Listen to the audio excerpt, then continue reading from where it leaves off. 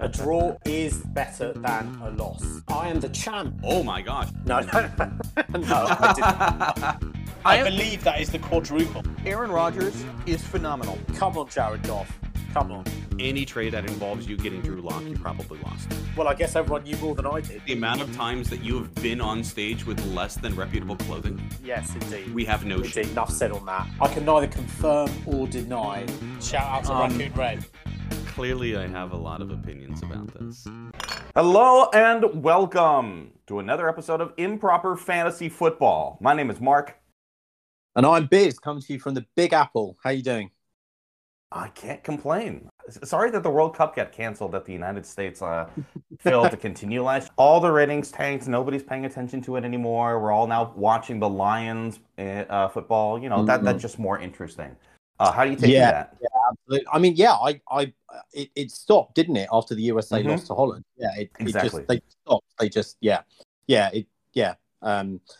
been a interesting week in the World Cup. We'll get to that a bit later, but big week in the NFL too. Lots of some really good games, and good results in our fantasy league as well. So we'll get into that too. Absolutely. We've got some drama in our league too, and we're going to spend a little bit of time talking about the clinching scenario we've got at the end of our final week of regular season play. But if you, listener, want to let us know how you're doing in your fantasy league going into what most of us are experiencing as the final week of the regular season, go ahead and reach out to us. Our Twitter is at Improper Fantasy. Our Instagram handle is Improper Fantasy Football. And our email account is improperfantasypodcast@gmail.com. We always start off with how the top performers in fantasy football were this week. I don't think anybody is shocked based off of the performance last week that the top fantasy performer this past week was Jalen Hurts for the Eagles in that dominating game over the Titans. Yeah, monster game. We'll chat about that a bit later, but that was a result I thought the Eagles would win. I just didn't see it being that dominant. Jalen Hurts was responsible for 38.4 points based off our league. That came off of 380 yards and 3 touchdowns passing on top of another rushing touchdown on top of that. Christian McCaffrey continuing to do Christian McCaffrey things. Jimmy G goes down, but he dominates on the ground and in the air. 66 rushing yards, 80 receiving yards, and a touchdown. Good for 27.6 points in our league. Davante Adams, I don't think people are talking about the Raiders as much as they should. I'm very well aware of them because of the overtime victory that they had against the Seahawks a couple of weeks ago. But Davante Adams is just quietly having one of the best seasons he's had in a while. He had 177 yards receiving and 2 touchdowns for 35.7 points. Last bit of news for the points leaders, Greg Dulcich for the Broncos. I wouldn't necessarily call him a surprise just because he is a tight end in the league. I think the only surprise is that his name is not Travis Kelce. He had 85 yards receiving. That was good for 14.5 points. Yeah, I think touching on Davante Adams, the Raiders they've improved over the last few weeks. We've seen them come along a bit after being 2-7. They've now won 3 on the trot. Davante Adams is still one of the best receivers in the league. I mean, there's an argument that he is the best, and people always wondered, going to the Raiders if he's going to be as productive. And as you said, he's having one of the best seasons of his career, despite not having Aaron Rodgers throwing to him. So, yeah, I mean, he's still having a great season. Only real big surprise that I was able to point out from this past week was Samaje Perine, who I've mentioned a couple of weeks ago when he came in relief of Joe Mixon. But Samaje Perine had 106 yards rushing for the Bengals and also tacked on 49 yards receiving.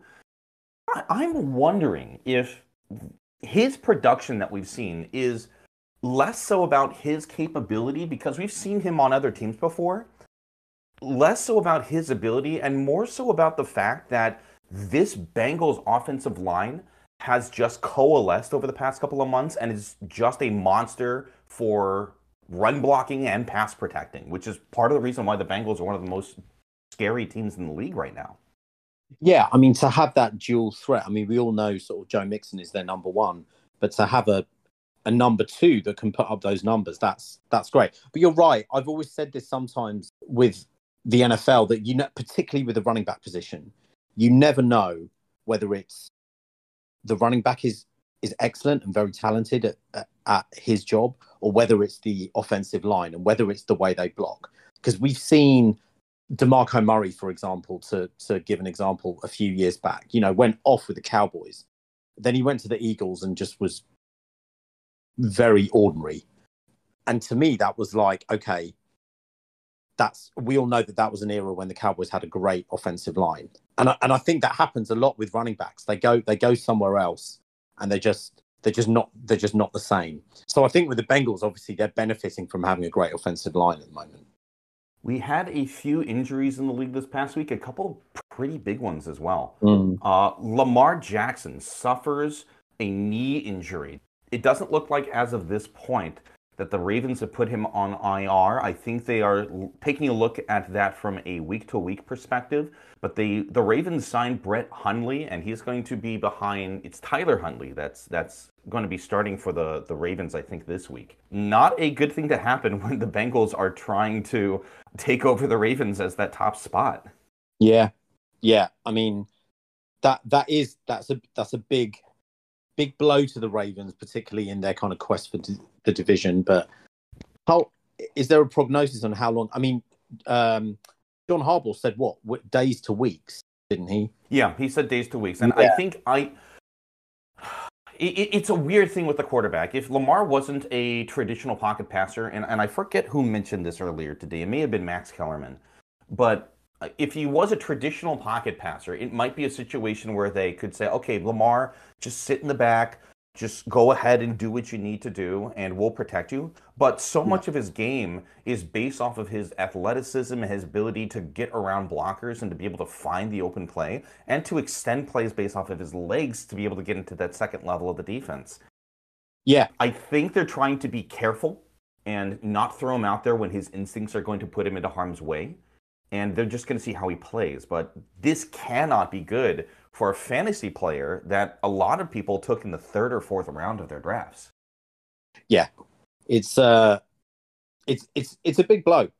On the flip side of that, the most talked about injury from this past week, Jimmy Garoppolo going on IR because of a broken ankle. Now, it doesn't look like it's a Liz Frank injury, and it looks like he could be back in 6 to 8 weeks' time. As far as the Niners are concerned, the rest of their team is probably good enough that if they had even reasonable play off of their backup Brock Purdy, that he would be able to get them into the playoffs, and all they would have to do is just win one first-round game to allow Jimmy G the time necessary to heal to come back for the divisional round. As far as fantasy is concerned, well, this could mean that some players on that team actually get a boost in fantasy scoring. Like CMC may have the load rely on him significantly more. You may have the secondary running back come in, whoever that's going to be. I think Elijah Mitchell is injured again. But they essentially could just plug in anybody. If you wanted to have a job with the 49ers, you probably could succeed behind that offensive line. But it's a different dynamic for fantasy when Garoppolo goes out. I don't know. I think it is a big blow. Like Jimmy G is he's the most he's one of the most polarizing players in the NFL.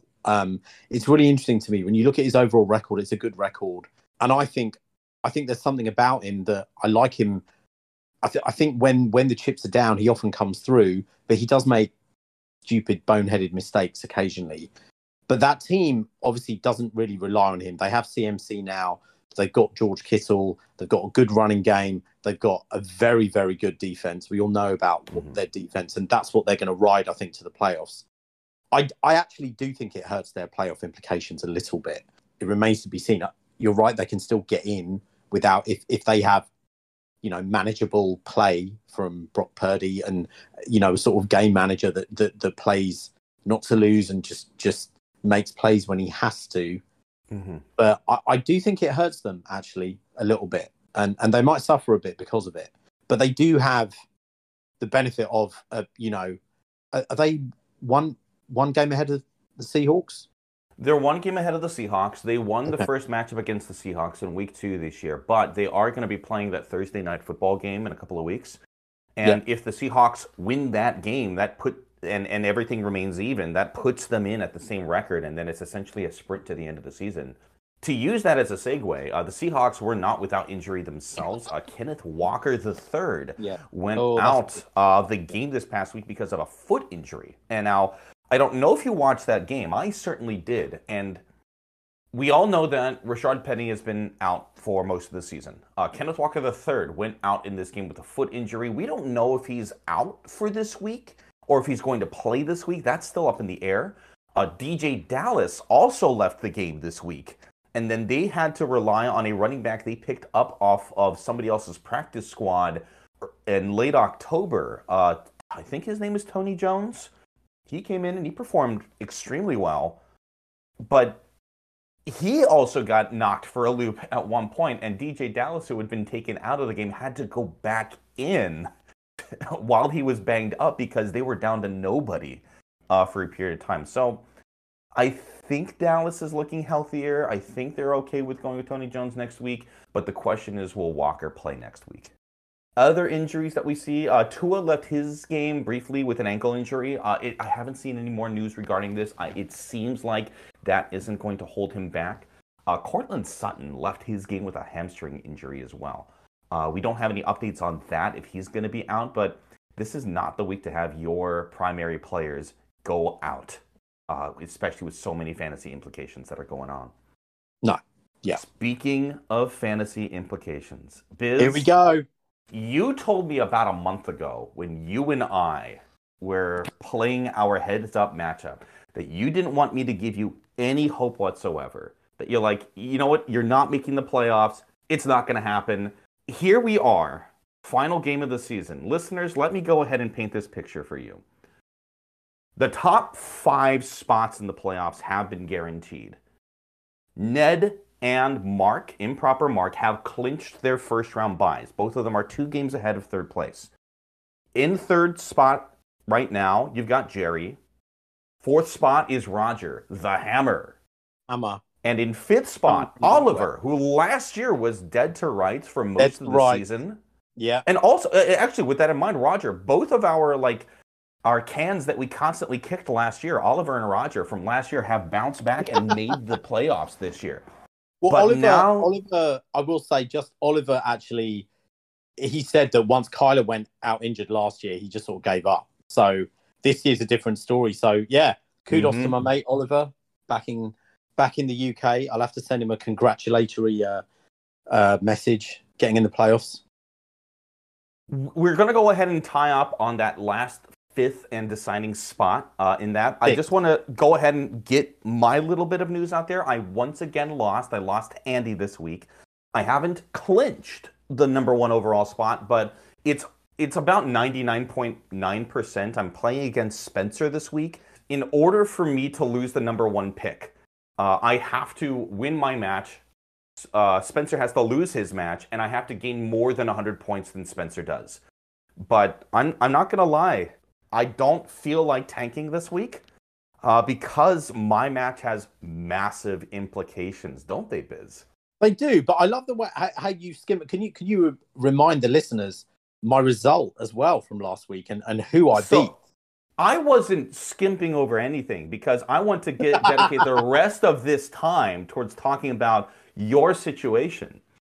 Biz last week knocked off Ned, our current first place holder, and a player that about a month ago you said that there was no chance you were going to win this matchup. You ended up beating Ned by about 9 points. And that didn't affect him in any way. He still clinched his first round bye. What was his record I played him? His record was 10-2, and now you've knocked him down to 10-3. He's still in first. You beat a 10-2 team, and you have moved to 6-7. Justin, your proclaimed interloper, as you've described him in the past, handily defeated, looks like Nicholas, by almost double his points, and he has moved to 7-6. Right now, Justin is the 6th seed, but he hasn't clinched. And the reason why is because you have more points than him right now. If you win and somehow Justin loses, you will take the 6th spot. Now, it's not going to be easy. your matchup this week is not an easy matchup. You are going to be playing against your mate, Improper Mark, in a you must win scenario. The two of you are very even right now. You are currently favored to beat Improper Mark by 1.5. How does that feel going into the last week? Well, Mark, as you know how much I love Mark, and I've bigged him up a lot on this podcast, for so many weeks, and I've never said anything, derogatory about Improper Mark. Never. Never at all. So I'm sure, our long history. Not that I am, asking him to do anything for me, but I'm sure we could come to some agreement over the next few days. I had a great win last night. I've got to be honest, I didn't even bother checking my score because I thought I'm going to get absolutely smashed. He's 10-2. He's a number one. And then I think on Sunday night, I checked my scores because interestingly, I played Trevor Lawrence instead of Gino.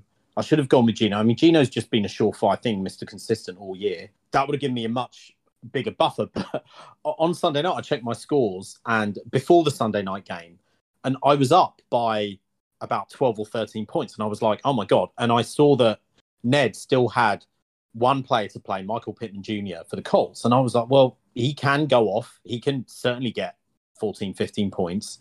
And obviously we know what happened with the Colts on Sunday night. Thankfully, their whole offense just was a complete dud, no-show. It was embarrassment.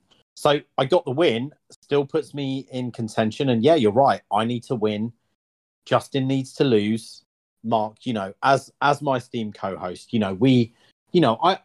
like to think, I rarely gloat about that, about the fact that I'm still the reigning defending champion. I've always complimented you on your excellent team this year. For once, please just win this week. please. If ever there is a God, please let Mark beat his longtime friend Justin. But you know what will happen? You'll beat him, and I'll get 50 points. So it doesn't make any difference anyway.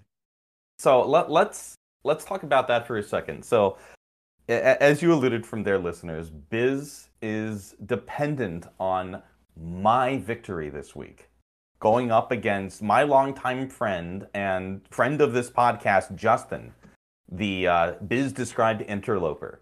Right now, Justin is facing a big problem with his lineup.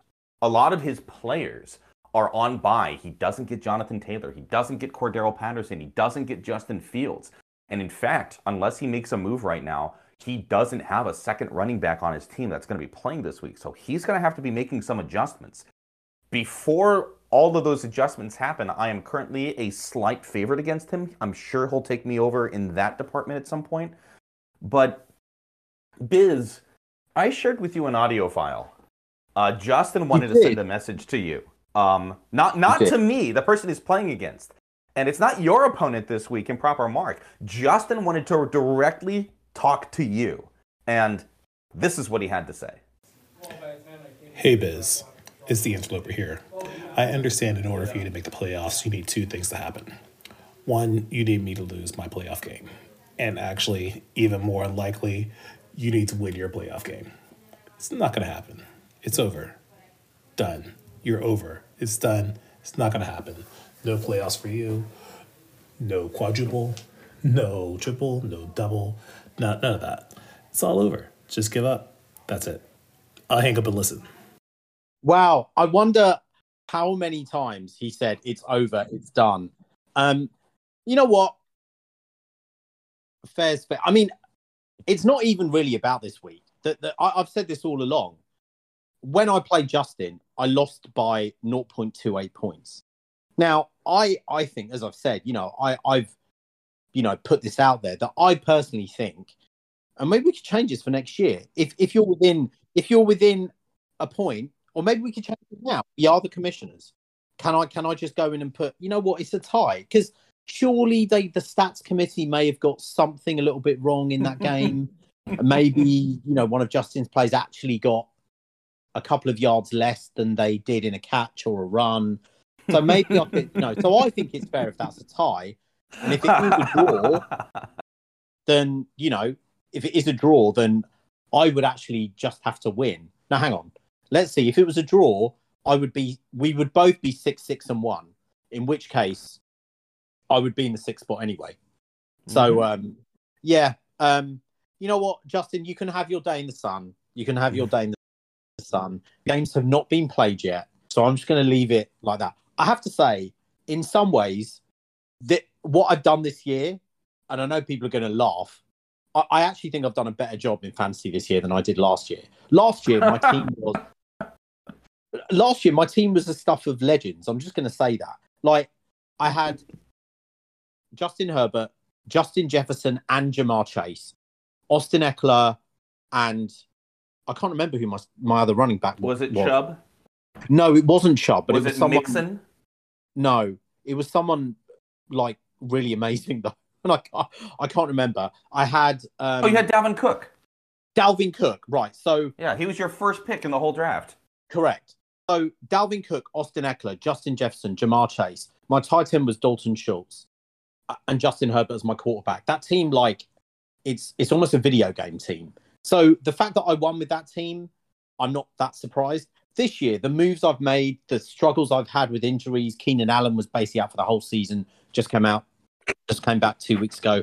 I said all along, I win or die by my running backs this year. And thankfully, I've got three stellar running backs that, for the most part, have produced like all season.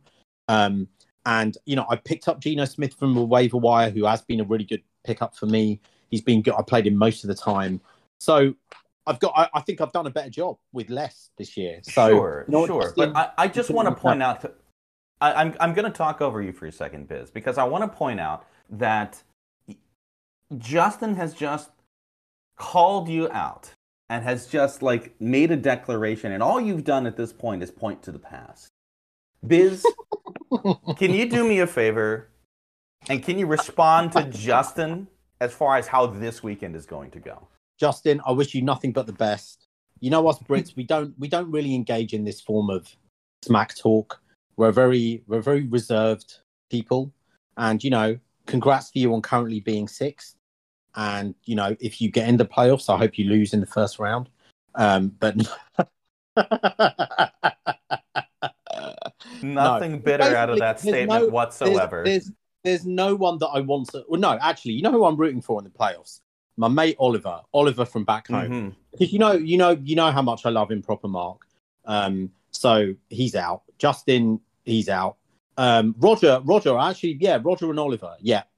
I'm rooting for them in the playoffs. I'm likely going to be rooting for Roger and Jerry in this year's playoffs. Oh, Jerry, although, of course, if you manage to get the playoffs, I can't help but root for you. It sounds to me like you're taking this defeatist approach already.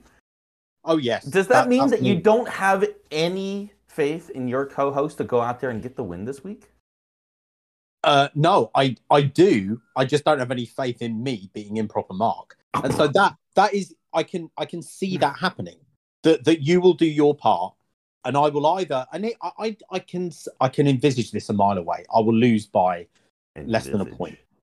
Yeah, I will lose by less than a point, or a very close margin. So yeah, it's one of those. It goes down to the wire.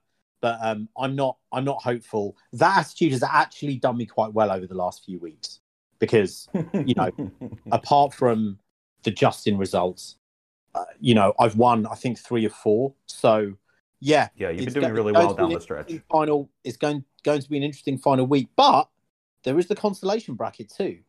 So, I can still win that. To win first loser? No, to me, it's just another division.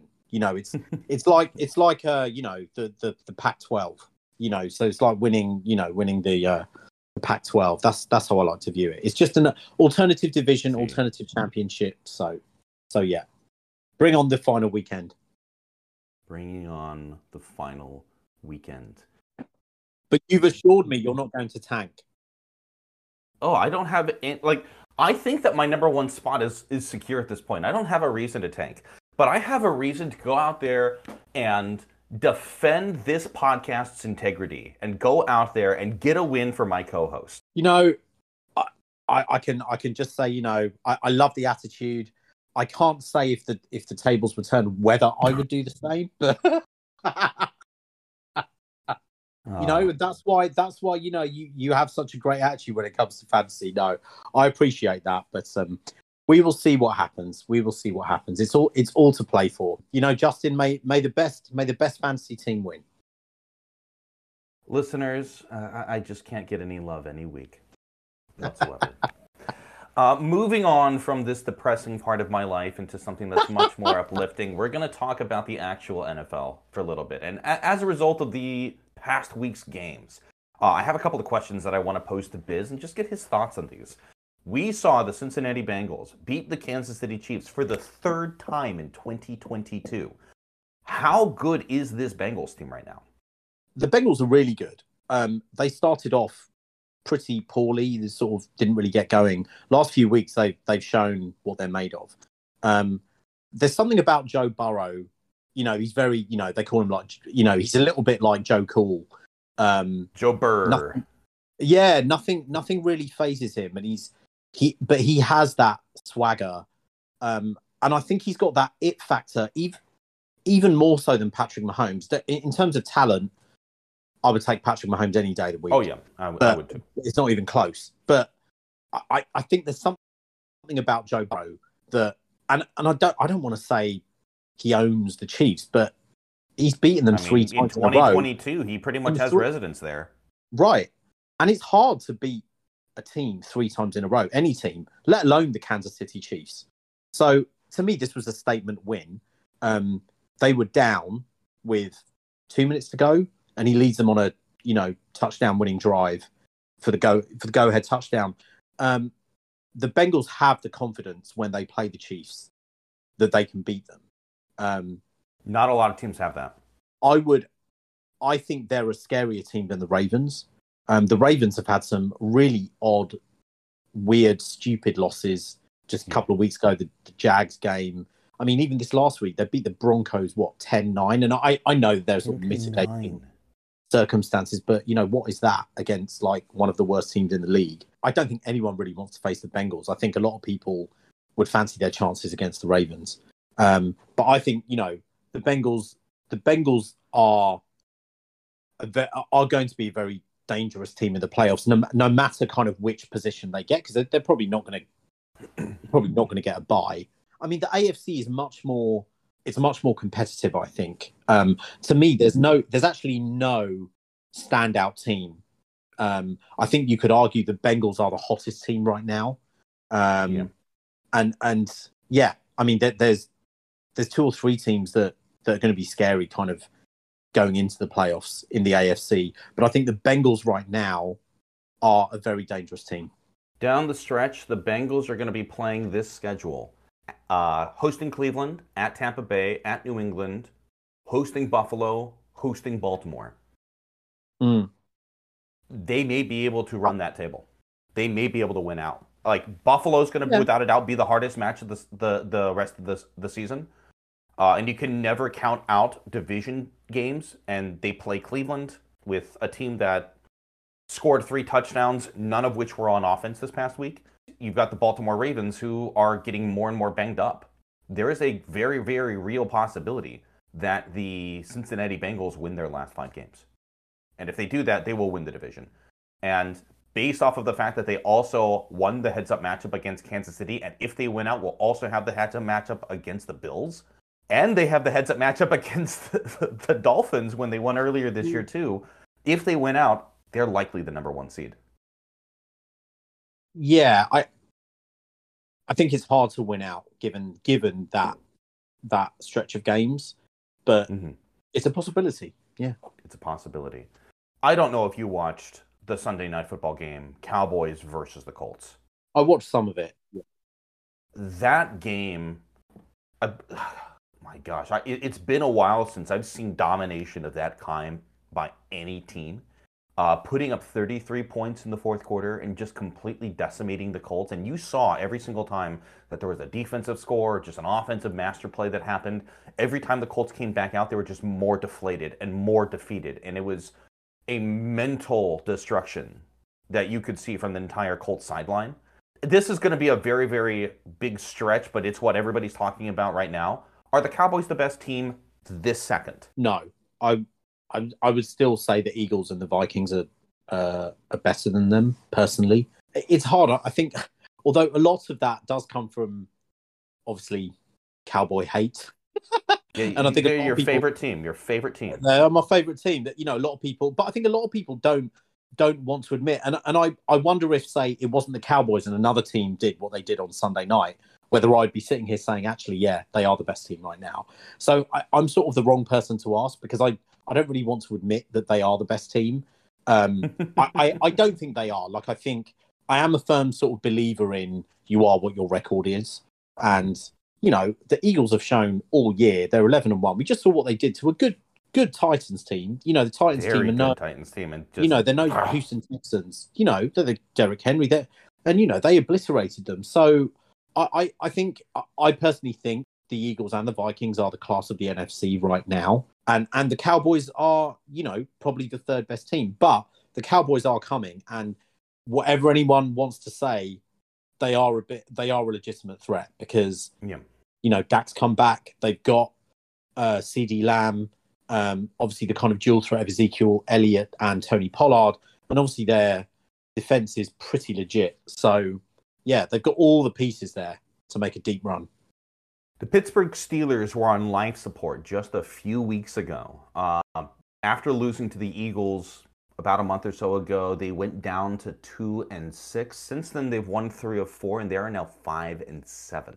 Mike Tomlin has never had a losing record as a head coach. And I think we were all looking at this team and thinking, yeah, this is finally going to be the season for that. But with the way that they've been playing the past month or so, and not that it's been fantastic, but they have been in every single game that they've played, and their one loss against a division rival Bengals was lost by 1 score. Is Mike Tomlin going to get the Steelers back to a winning record? Oh, that's a tricky one. Would you like to know who they play down the stretch? Sure. They host Baltimore, go to the Panthers, host the Raiders, go to Baltimore, and then host the Browns. So they get 3 division games: Baltimore, Right. Baltimore, They Cleveland. They have to win 4 out of their last 5 to finish 9-8. That's correct. It's division. 3 of their games are in division, and that's always really hard. I wouldn't be surprised if they finish with a winning record, but even if they don't, even if they finish 8-9, given how bad they looked at the beginning of the year, given all the transition period, obviously Big Ben retiring last year, this could be like Mike Tomlin's greatest ever kind of coaching job. To me, the Steelers are a personification of Mike Tomlin. They're a personification of their coach. That a few weeks ago they could have just thrown it in, sort of tanked, but Mike Tomlin just doesn't let his team do that. They play every game hard, and they're still in contention with possibly getting a playoff berth. And who would have thought that? A few weeks ago. They just always play hard. They're a tough team to beat. They're a tough team to play. I'm going to say I'm going to kind of be on the fence on that one, because I'm just not sure. But I think even if they finish, say, 8-9, I think that'll be a stellar achievement, to be honest. I can't live on the fence, Biz. I'm going to go ahead and make a pick on behalf of the entire podcast. And I'm not the biggest fan of the Pittsburgh Steelers, but there's just something about the aura of Mike Tomlin. And this might be the Mark kiss of death, and this might be what's going to bring them down ultimately, is my pick. Oh, no. I think the Steelers are going to pull a 4-1 record for down the stretch. They're going to finish 9-8 and probably get I'm going to say they're going to go 9-8. I'm not going to say they're going to get into the playoffs. I think that's beyond them at this point. But I do think that if you looked at where the draft order was about a month ago, the Steelers were picking 3rd. This team doesn't tank. This team doesn't say, okay, we're going to play for next season. They played themselves out of a top 10 pick, and they may be looking to just we're going to compete, we're going to get there. And like I said, I'm not the biggest Pittsburgh Steelers fan, but you and I have both said this multiple times. We are big Mike Tomlin fans. Yeah, absolutely. Yeah. I think he's the best coach in the league, and it has been for a long time. Just he's a coach that I think a lot of players want to play for, and yeah, it will definitely be interesting to see like what happens to them going down the stretch because they are in contention. Monday Night Football, Saints versus Bucks. One of the biggest punches in the gut that I felt in a very long time. In one of my other fantasy leagues, all I needed was for Rachaad White not to score a touchdown at the end. And he was the one who caught the touchdown reception and knocked me out of potential to get a first-round bye in one of my work leagues. So it's been a while since I felt that. I'm still in the playoffs in that league, but I'm now knocked out of potential of being able to get a first-round bye. Shout out to Chris, Simon, and Kelly for all being in position to get the first-round byes in that league. But that game highlighted one thing that we always overlook, which is Tom Brady's ability to will his team into a win. They were down, 16-3 in the fourth quarter? 16-3 in the fourth quarter, yeah. And they ended up winning that game in the last play of the game, 17-16. Well, not the last play of the game. The Saints got a kickoff return. Yeah. But with that being the case, and with the Bucks now firmly in control of that division, are the Bucks a legitimate playoff threat? It's so difficult again because to me they're a sort of boom or bust team. It's like again they're playing in the worst division in the NFL this year by a long shot. I mean, I couldn't believe what you just said. They're worse than the AFC South. Okay, fair enough.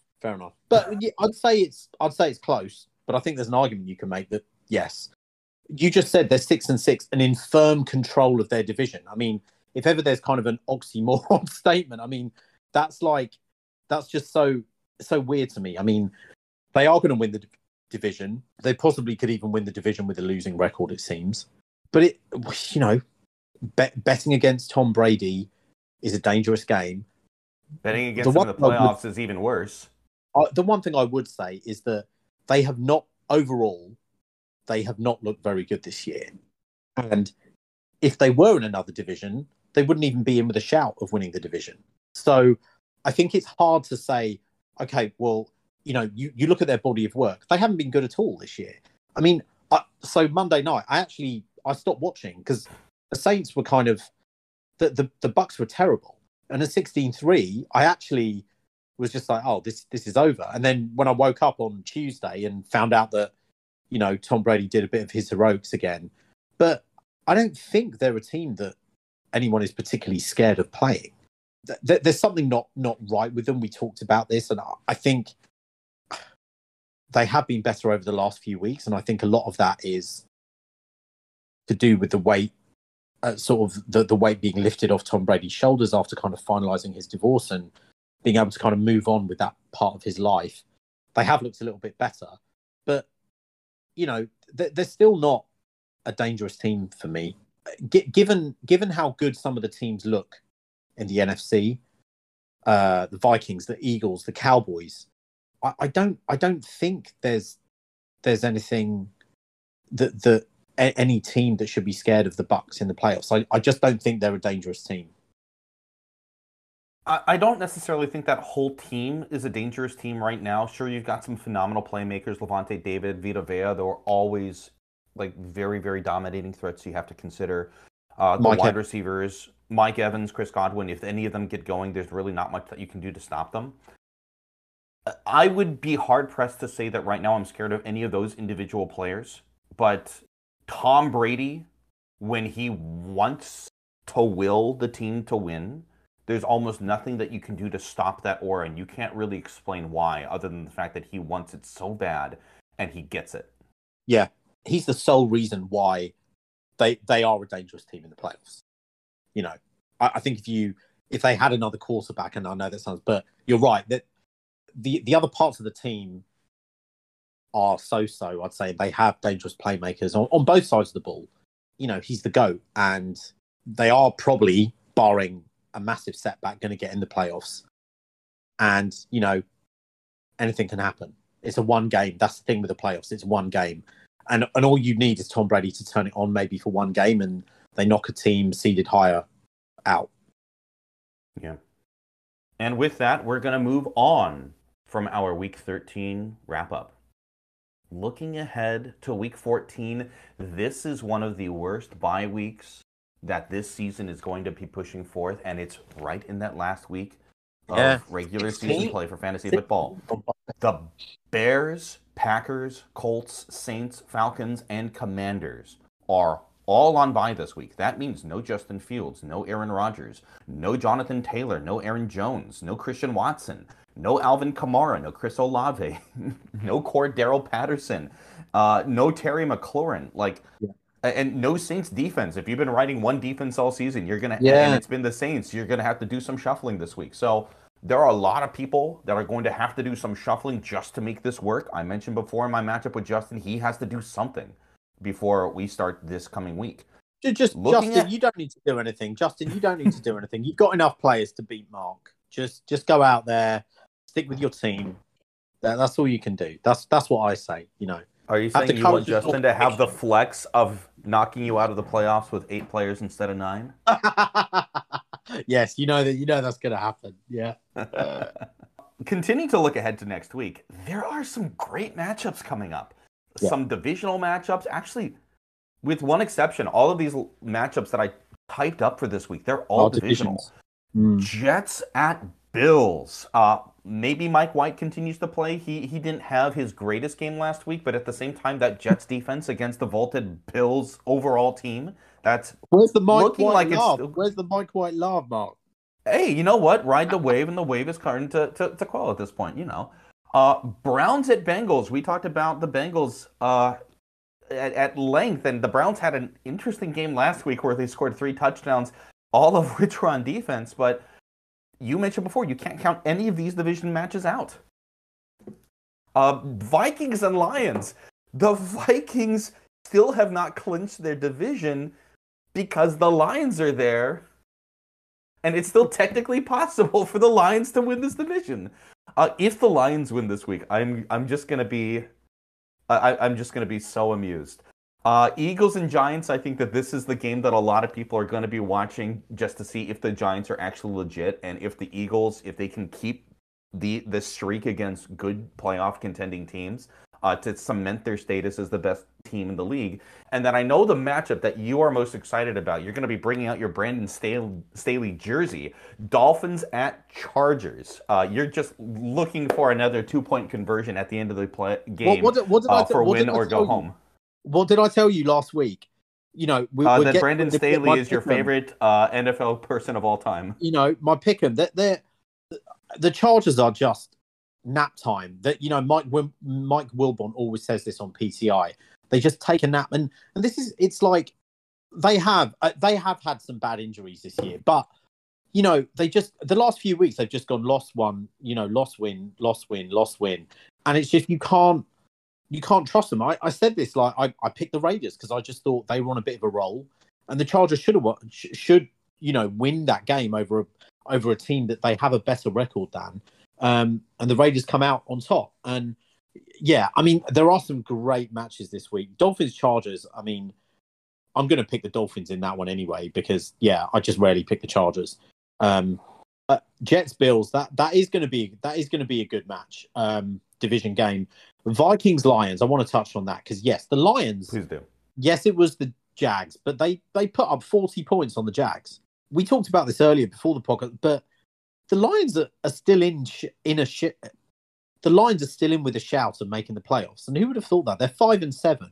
I think, you know, we sometimes think of them as the proverbial doormat of the NFL, but this year they haven't been one of the worst teams in the NFL. I mean, at 5-7, there are lots of teams at 5-7.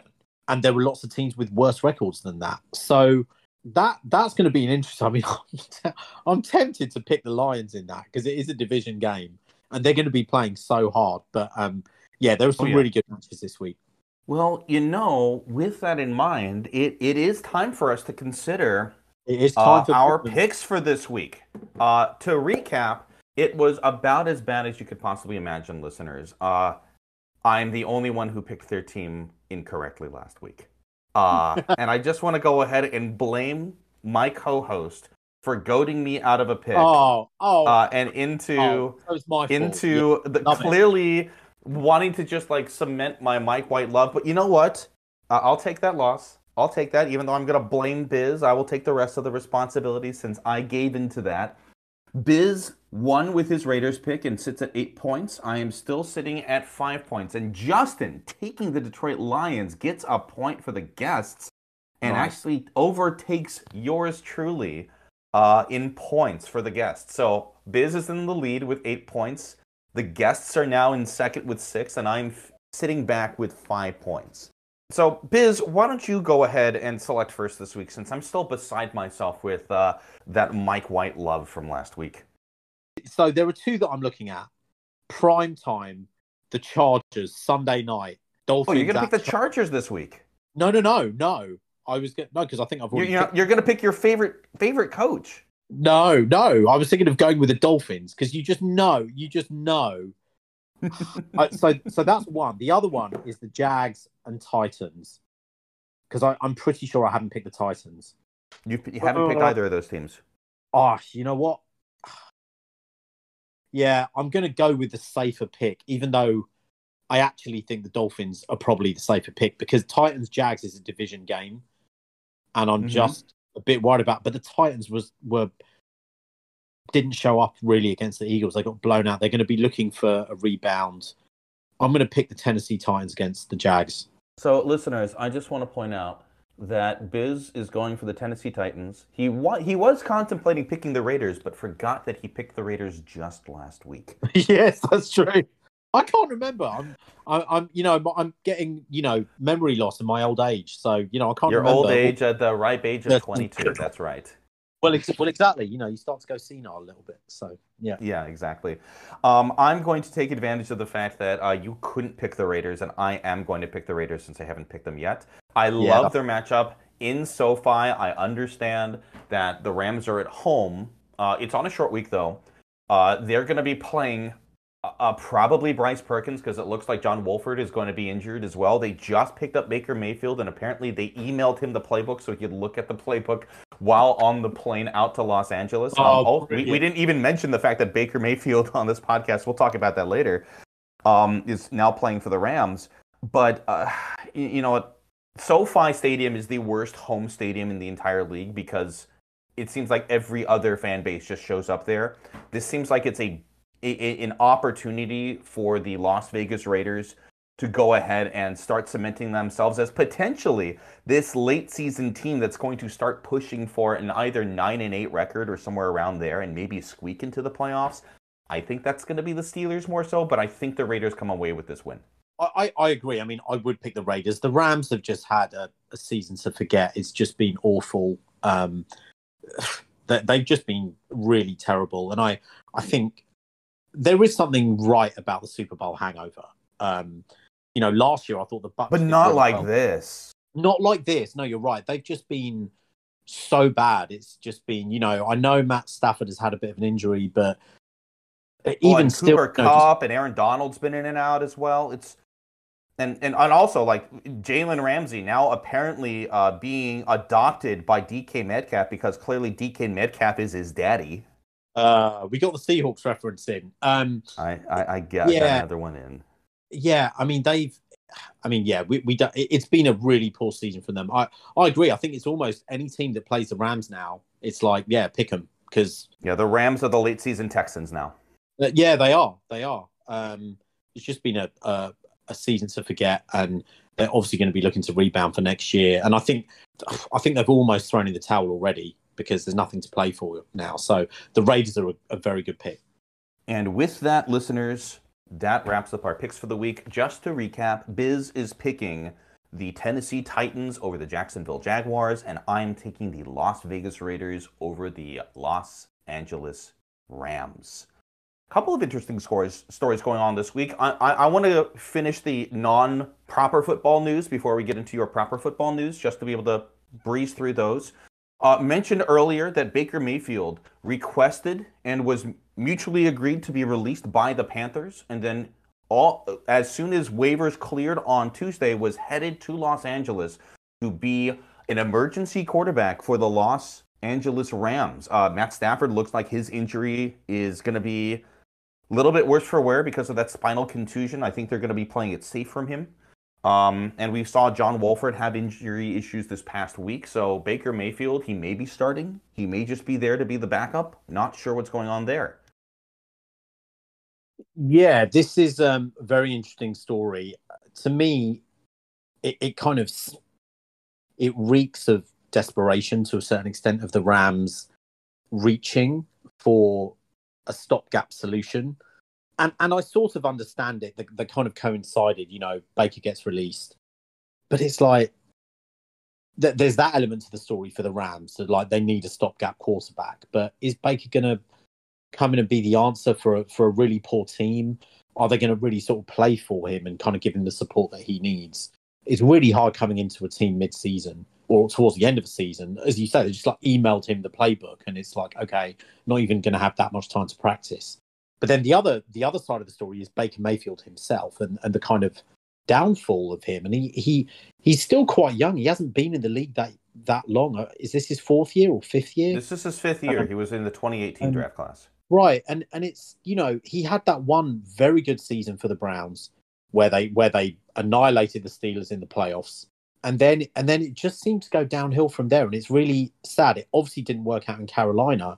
But I actually feel a bit sorry for him because I don't feel he ever got given a massive stretch of games to kind of show his worth. And you're also playing for a really poor team as well. So you're like, well, is it Baker Mayfield or is it the rest of the team? I still think he was the best quarterback on their roster, and I feel he should have been given a bit more time.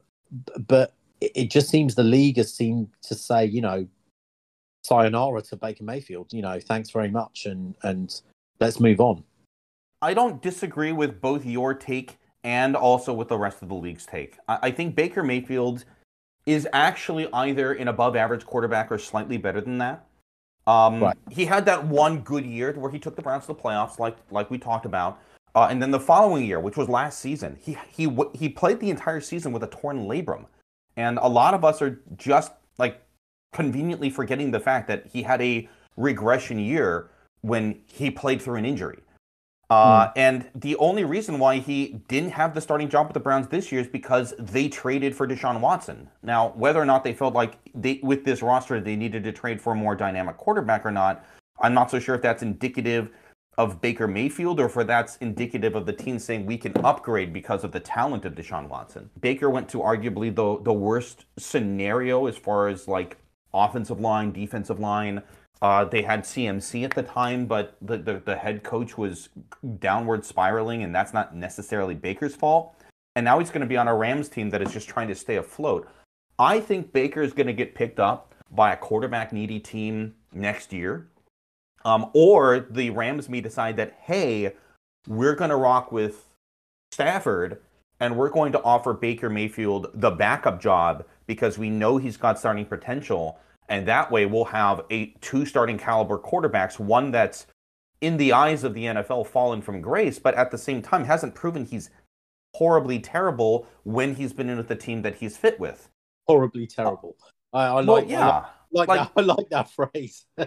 While you are what your record says you are, and while you are what your play on the field is, I think that this past season with the Panthers is not really a good representation of him. And I'm not a Baker Mayfield fan. I just want to stress this. I'm not a Baker Mayfield fan. But I do think that nobody deserves a shot at jobs like this. Like, you have to go with what your job, with what your worth is, and you have to go with what the opportunities present to you.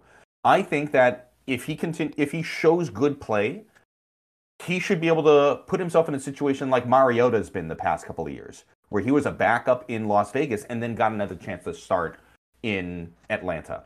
And I think if he does that, he'll get another shot. But I don't think his career is over. I think it's going to take this dip like Mariota did, and I think he will have an opportunity to start another team within the next year or two. I think you're right. The not counting this season. He's definitely got a chance to start this season, but still. Yeah. I think you're right. I'm sure a team might pick him up. I just wonder if Baker wants to be a backup. It may be that might be the best offer he gets, and so he's like, okay, fine. But the one thing I would say, as you mentioned, Marcus Mariota, but the other is, for all those kind of players that you think are done, you just need to look at what's going on in Seattle with Geno Smith, who's been in the league for 10 years now. 9 seasons. 9 seasons, and look what he's doing. So I think that's an example to show that you know what? We can have all these opinions about, players. And, when Geno Smith, after 3 years, everyone thought he was done. Everyone thought he was rubbish.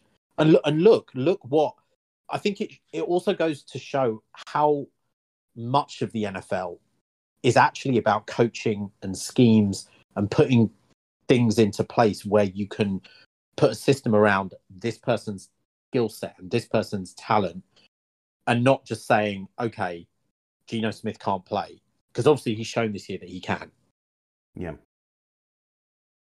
Odell Beckham Jr. likely not going to be signed by the Dallas Cowboys this season. He went in for a physical with the Cowboys after a very, very good conversation, but the medical evaluation looks like it was leaked somehow from the Dallas Cowboys staffs somewhere, and apparently Jerry Jones was not convinced that Odell's physical went well, and he's not convinced that Odell will be able to contribute this season, which is what Jerry Jones wants. So it looks like that for anybody in fantasy who drafted Odell as like, we're going to stash him and pick him up at the end of the year for the playoffs when he's going to actually get signed, looks like he may not actually play this season at all. Yeah, it looks like that. I mean, if that's the medical evaluation, then it looks like he obviously just needs to get healthy and then be back for next season. And hopefully a team picks him up. Hopefully. Baseball news. Aaron Judge, new Mr. 62, who broke Roger Maris's American League record for home runs this past season, has signed with the Yankees to stay in the Bronx. 9 years, $360 million. I'm not a Yankees fan. I'm not really that big of a baseball fan until we get to like late August. But if there's one thing that I do think is good for the sport of baseball, it's the Yankees being relevant. I'm not going to say good. I'm not going to say dominant. I'm not going to say like World Series winning. But similarly to like Alabama is for college football, the Yankees are, and I agree, I'm not a Alabama fan, but having a villain that you can root against that has a chance to win every single year because of how dominant that they have been or because they just always have a shot, I think is good for sports, depending on what you want. It is much more interesting for the college football playoff, which we'll talk in a little bit, for Bama to be in contention and then for you to have that moment if they get in or if they don't get in. The Yankees haven't been relevant really for like a decade or so up until this past season when they made the playoffs. Actually, no, they've had a couple of playoff seasons the past few years. But they've not really been like that team because the Astros have been that team. And they're the villains for completely different reasons, and that's not good for the sport. But I like the fact that Aaron Judge, kind of like a homegrown Yankee, he has a chance to be like that next Jeter for the team, I think. I agree. I am actually, I mean, I'm certainly not a Yankees fan in any way, shape or form. My feelings are very similar to America's team on the Yankees. I'm not the biggest baseball fan either, but I am happy he stayed in New York. I agree that, there was talk because he's from California originally that he was, the Dodgers might put in a bid for him because they have tons of money and they always go for like the biggest free agents out there. But I am actually happy he stayed with the Yankees because, there's something about he does seem like a Mr. Yankee and he's been there for all his career.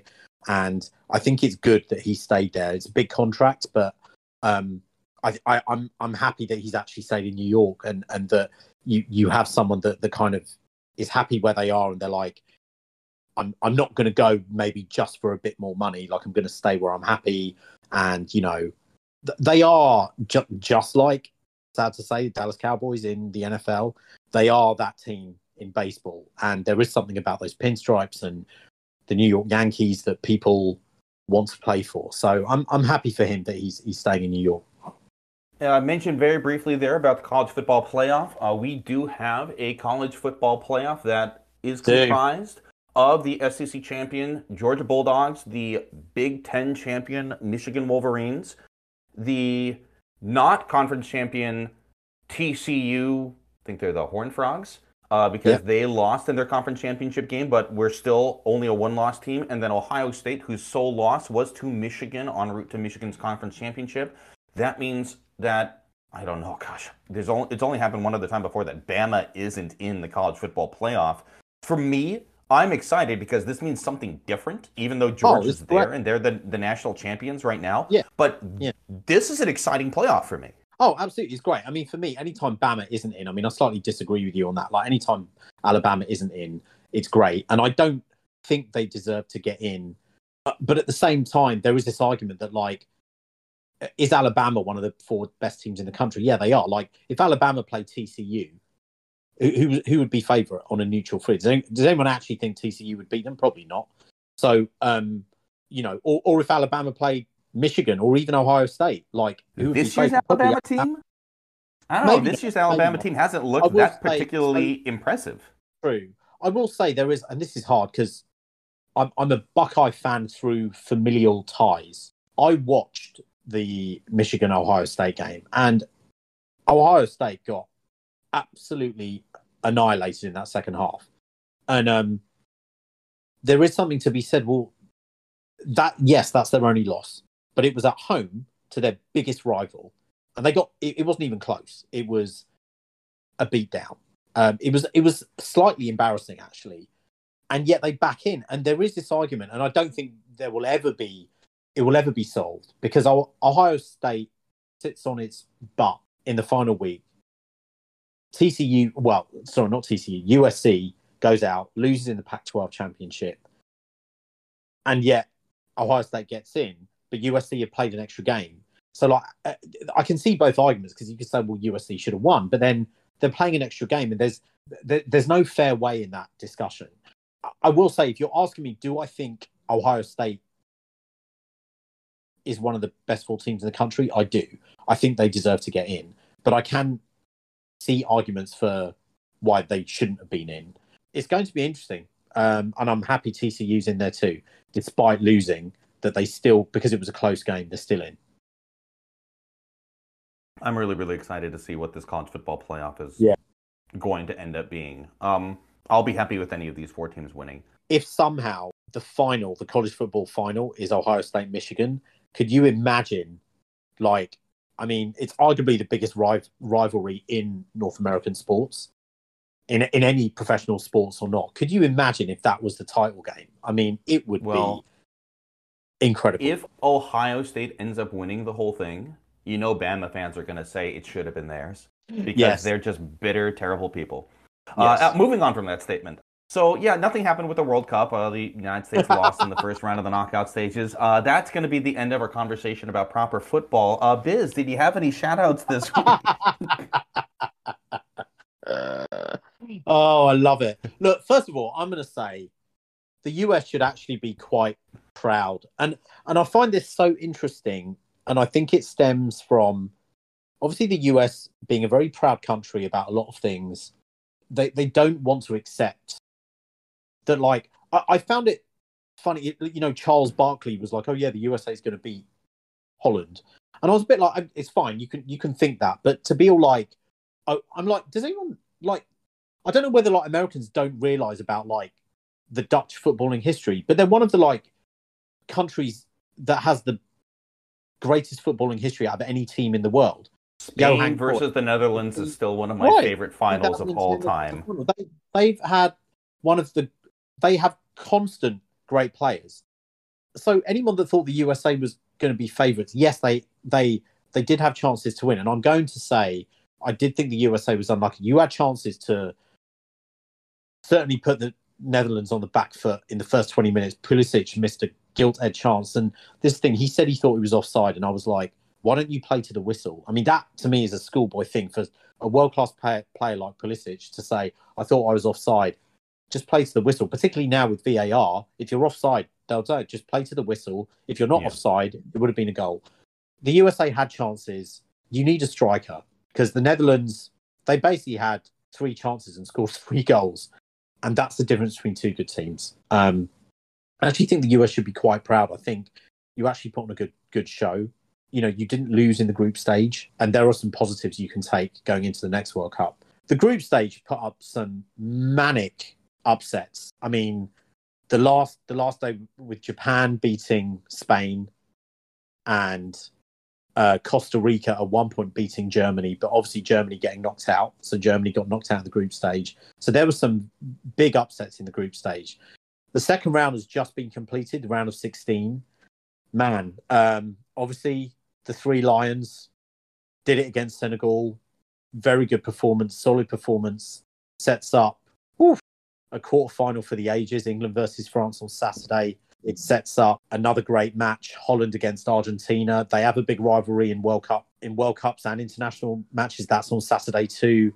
So 2 big games on Saturday. The other quarterfinals are set. Morocco beating Spain yesterday on penalties.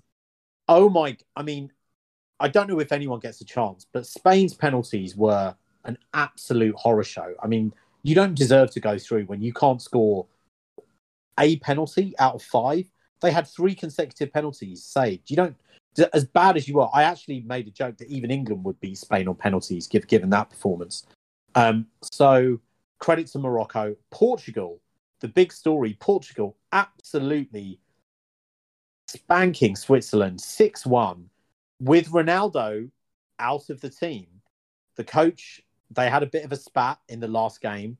The coach decided to drop him, replaced by Ramos, who's only 21. He comes on, scores a hat-trick. Portugal were brilliant. I almost feel that the weight of Ronaldo was off the team. There isn't this big star where they're like, we have to get the ball to him. Just like we talked about the Rams, Matthew Stafford with just like blinking, headlights on. I have to get the ball to Cooper Kupp. No, there's no one else on the field. This is like when Ronaldo plays, they're like, we got, the great iconic Ronaldo. We have to get the ball to him. Without him, they were just freed up. They played very good football in the midfield, constantly attacking. Portugal, Morocco, Brazil had a great result against Korea, the Korean Republic. They, it was expected, but they played, put on a bit of a show, 4-0. They're playing Croatia next, who beat Japan on penalties. So some great quarterfinal matchups. Who have you got? So before we go ahead and say what my quarterfinal picks are going to be, I just want to point out that prediction of Morocco over Spain, I don't think anybody that was picking in the the round 1 knockouts would have picked that. But I do want to say that in my initial predictions, I didn't have Spain coming out at all, but I did have Morocco coming out. So my expectation of Morocco was higher than yours. So I'm just going to say that. You did indeed, and that was a great pick by you. I also picked Germany to come out of that stage, but I also picked Japan to come out of that stage too. By the way, I had Japan and Germany, and you had Spain and Germany. So, Germany, we're all disappointed there. I just also want to bring up our predictions from the first time. My overall winner is alive and well. I picked Netherlands from the outset. I'm a big Netherlands fan. I'm always excited to watch them whenever the World Cup comes. Biz, how's Belgium doing? I'm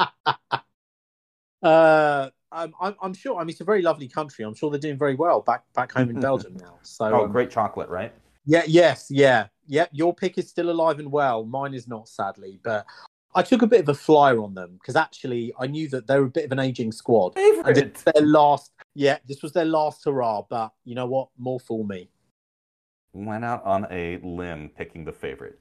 All right. Anyway, the matchups that we have for the quarterfinals: Netherlands, Argentina, Croatia, Brazil, England, France, Morocco, Portugal.